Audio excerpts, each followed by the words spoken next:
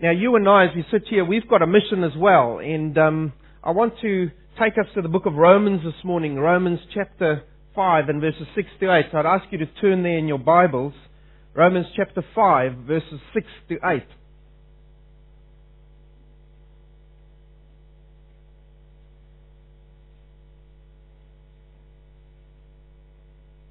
And I'm going to concentrate on one verse specifically, but I want to just read from verses 6 through to verse 11.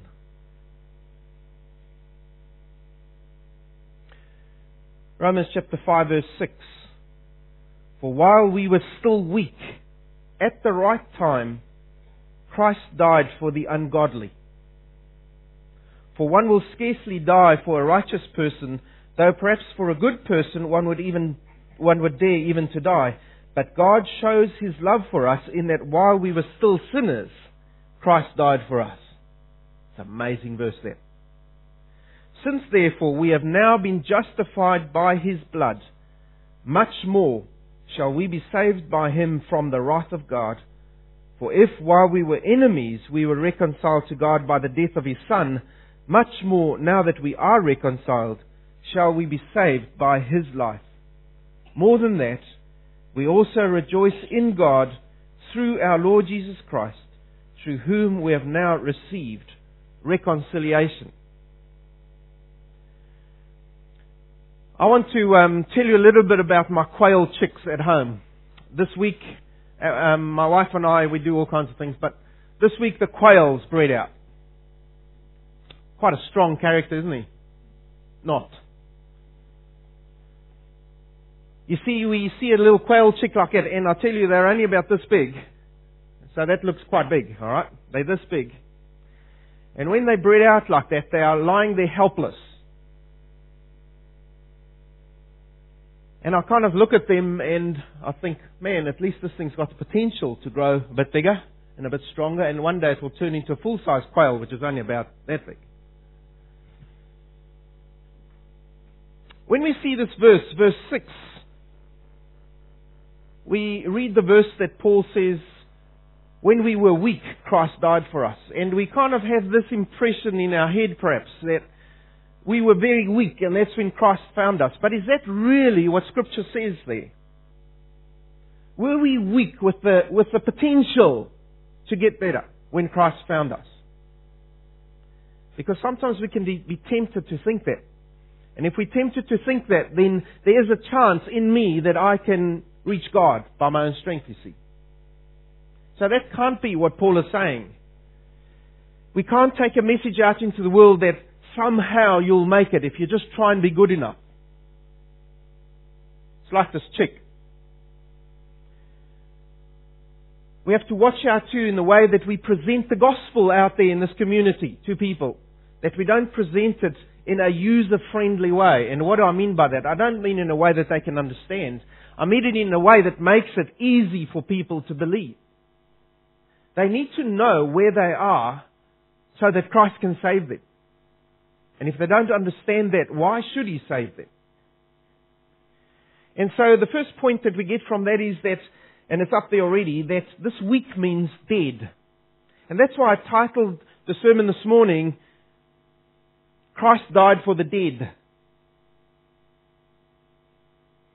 You see, how weak were we? And we need to use Scripture to interpret Scripture. If this verse has been taken in isolation so many times and used to proclaim an untruth. Easy believism it's called today. What does Scripture say about we are weak? Well, verse 8, if you just glance down with me in your Bibles, it says, we were still sinners when Christ found us. Alright, so what does that mean? Well, look at verse 10. We were enemies of God. You see, when we were weak, we were still sinners. We were enemies of God. In other words, a sinner is being in a state of rebellion against God Himself. And therefore under the punishment for sin, which is death one day, but also eternal death. So we were at enmity with God. And then it gets down to the crunch. It says, Ephesians chapter 2 verses 1 to 2 says, you were dead So weak means dead. Ephesians 2 verses 1 to 2 says this, you were dead in the trespasses and the sins in which you once walked, following the course of this world. If we had to put it in modern medical terms, and I have to be careful now because I'm no medical doctor, on the heart monitor, you were a dead straight line. There was no blip of hope coming up to show that there's pulse. You were dead-lined, straight-lined. That's when Christ found you and I. And you might be in that position this morning.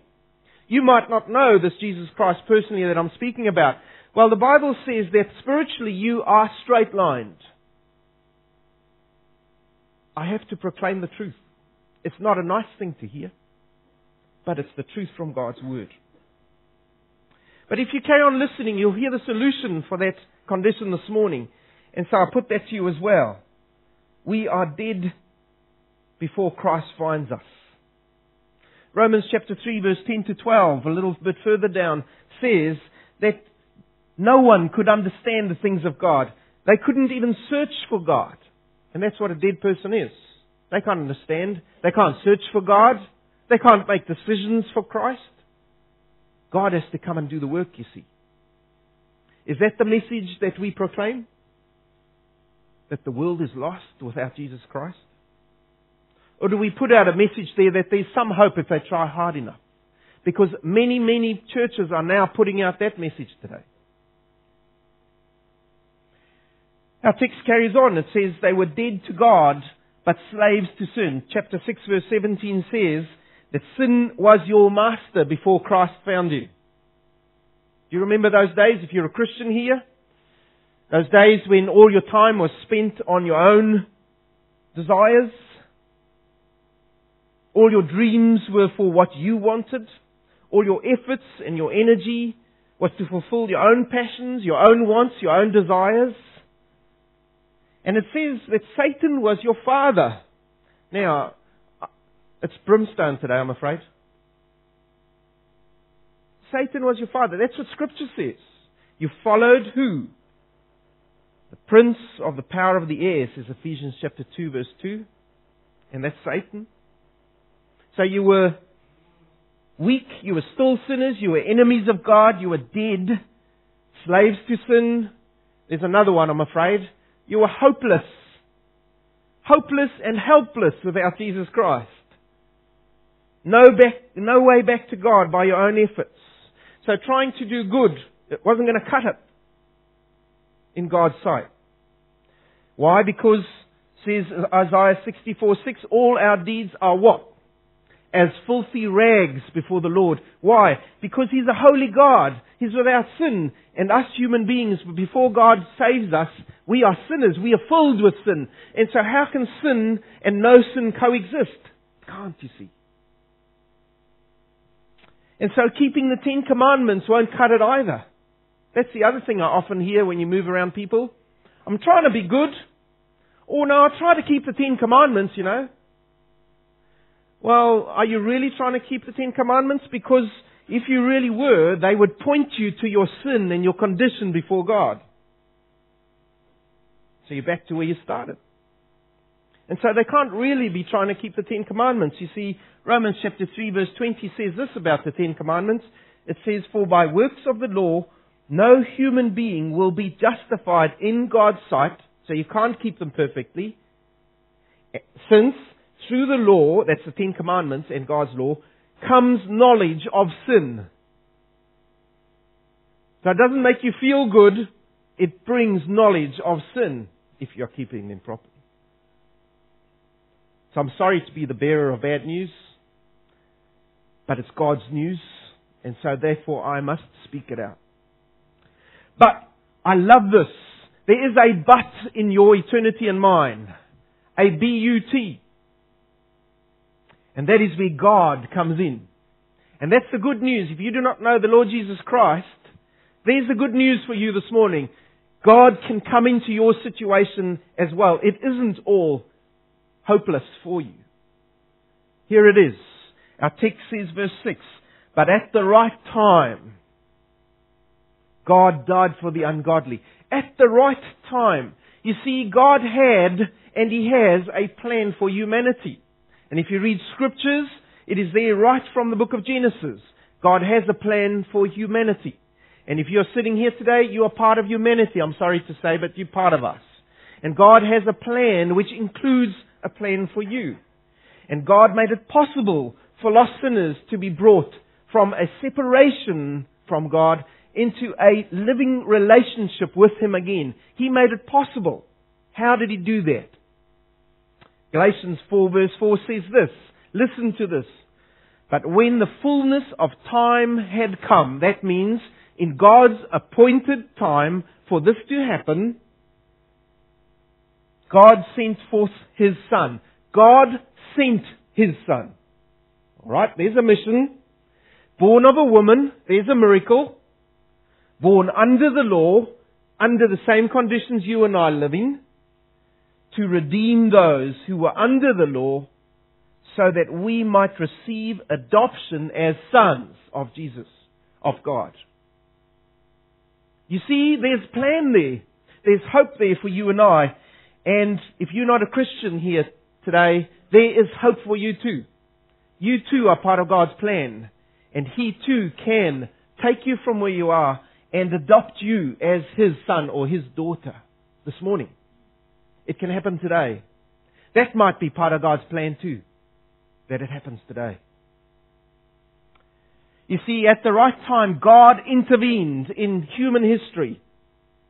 God had it all in hand already, but God at a very specific time sent His Son to the earth to start this process of bringing men to Himself through the Lord Jesus Christ. And at the very time, if you're a believer here today, there was a time in your life when God intervened in your life. You were going about your life as it was, and at a time, someone said, something you read, something you heard, something you saw, started drawing your attention to God, to truth, to your own state before God. And that was God at work. God intervened in your life. And then He planted that germ of faith in you, which He later developed into, at a very specific point in time in your life, new life. He changed you from what you were into what you are now, a child of God. It was God's intervention. And this morning, God might have His own appointed time for you too. If you do not know the Lord Jesus Christ, you need to hear the call of the gospel coming to you. It might be today that God has chosen to bring you to Himself. And it might be through something you've seen this morning. It might be through this very message that God is calling you to come to God and to be saved, so that He wants you to come to Him so that He can open your eyes to His truth, so that when you read the Bible, it will make sense to you. Because up to now you've tried and you don't know, it doesn't make sense. Come to God and be saved. Come today. His truth will start making sense, and He will continue to draw you to Himself. You know, in some of us, that change happened gradually, and then there came a point of change. In some of us, it's instantaneous. You hear something, it reaches your heart, and you come to the Lord. It's those two ways that we usually come, you see. And so is today the time that God has appointed for you? At the right time. Christ died for the ungodly. What did God do there? You see, God took the punishment of our sin, of your sin, on Himself. He took it. And He took it through the life of His own Son, Jesus Christ. They're a Trinity. God the Father, God the Son, God the Spirit. God used His Son to take your sin and mine on Himself. Christ was the only one good enough who could pay the price for sin. He was the only one perfect who could pay the price for sin. And here's the crux for me. God paid for your sin and my sin through Himself, because nothing else would do. So how can we try and pay for it ourselves? Only God can do it. Romans chapter 3 verse 23 to 24. I had to get there sometime this morning. Here it is. For all have sinned and fall short of the glory of God, and are justified how? By His grace as a gift through the redemption that is in Christ Jesus, who God put forward. He sent Him as a propitiation, a payment, a full payment by His blood to be received by faith. You see, how do we come to God?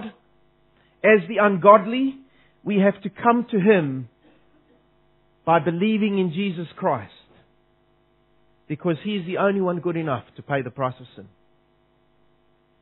And so there are two very important questions we come to as we come to the end of this passage this morning. The first one is this one: who did Christ die for? And the second question, I'll follow up that one, is, and you might be surprised to hear this question, who did Christ not die for? See anyone? So who did Christ die for, firstly? Well, it says, we've looked at the text, He died for the weak ones. He died for those who are dead in their sin, for those who are without God, for those filled with sin. In other words, He died for the ungodly, those without God in their lives. He died for those who realize and acknowledge that they have no hope of ever living up to God's standards. Are you one of those this morning? You realize that you will never be good enough for God. Only Christ can be good enough for God. And so you need to be in Him. And He needs to be in you if you want to be accepted in God's sight. You cannot live up to God's standards. Well, Christ died for you. Christ died for those who understand that there is no other way back to God except through Jesus Christ. And don't believe what you hear when you're walking up the street and someone comes and approaches you and said, this is a way to reach eternity one day. And they tell you a strange gospel. Someone else other than Jesus Christ. Another religion which doesn't go through Jesus Christ. There is only one way to God. Through Jesus Christ Himself. No other way. That is God's truth. We are not trying to be exclusive as Christians. It is God's truth. We can't change that. We purely proclaim it. Jesus is the way to God. There is no other way back to God. No other life philosophy will bring you back to God. There is no other substitute for Jesus. Even if they say they are Jesus come to life again, like in Australia. There is no other Jesus Christ. Only through Jesus can you be saved. And Jesus has also died for those who understand that they are at enmity with God and that only God can change their position. If you're one of those this morning, the good news is that Jesus died for you, but you need to come to Him.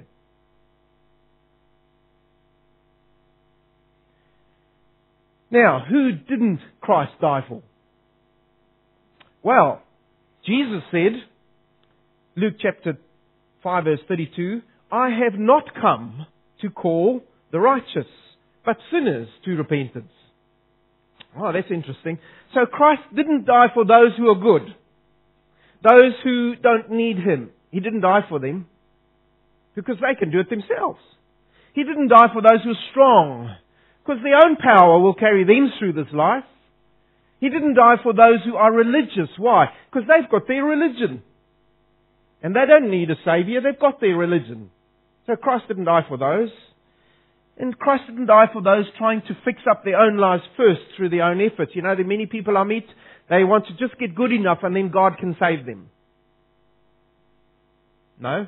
Jesus didn't die for them because they're trying to save themselves. But actually He did die for them too. Because they really need the Savior. Because they don't see it yet. And so the truth here this morning is that it's either by Jesus Christ that you are saved or nothing. It's one of the two. Jesus Christ or nothing. And so the message that you and I need to carry out, as these people are in the missions that we support, is this: that Jesus Christ died for you. And you and I need to take out that message as well into this little city and wherever God might send you, even if it is to the coast of the Congo or into another country where God will take you. You need to take this message that Jesus Christ died for you. And so I want to ask you this morning, have you accepted His gift to you? And there's only one of two answers. It's very simple Christianity when it comes to mathematics. It's one of two. No or yes. Have you accepted Jesus Christ? If not, then I want to ask you this morning, what's holding you back? Is it because you don't understand everything in here, which I've also heard? I don't understand all this, so I'll first understand it, and then I'll come to God. You'll never understand it all. Is it because you see yourself as not good enough for God? He only saves good people. Man, if God knew a bit of my history, He wouldn't be able to save me. You see, this morning it says that this is the right time for God to save you. Today is the right time for God to save you. You need to come to Him today. You need to confess your guilt before Him. We've seen about that this morning. You need to confess that you need Jesus Christ, that you can't do it on your own. You need to come to Him. He says to you today, if you hear my voice, do not harden your heart and listen to another message and walk out of here and not come to me. He says to you, and this is Jesus' own words, come to me, all those who are weak and heavy laden, and I will give you rest. But you need to come. And Jesus will break that hold sin has over you. And He will give you new life where there is now only death if you do not know Him. So accept the gift of Jesus Christ. Come and bow before Him today. And here's a message for you too if you have accepted His gift. Because you thought we weren't going to get to you, right? Those of you who believe in the Lord Jesus Christ already, those of you who have accepted that Jesus has died for me, His blood now covers my sin. Here's the question to you in light of what we've seen this morning and on our missions report back. Are you as well in Wanganui now living out your life as a slave to Jesus Christ? Are you, in other words, living in obedience to His word daily? Are you living in a dependent relationship with the Holy Spirit in you? Do you depend on the Spirit? Or you're strong enough? I know God's word, I can get out there. Do you depend on the Holy Spirit to guide you, to strengthen you, to enable you? Do you depend on the Spirit to give you the words to speak to people? Otherwise, you're in your own strength. Do you have a daily relationship with Jesus Christ?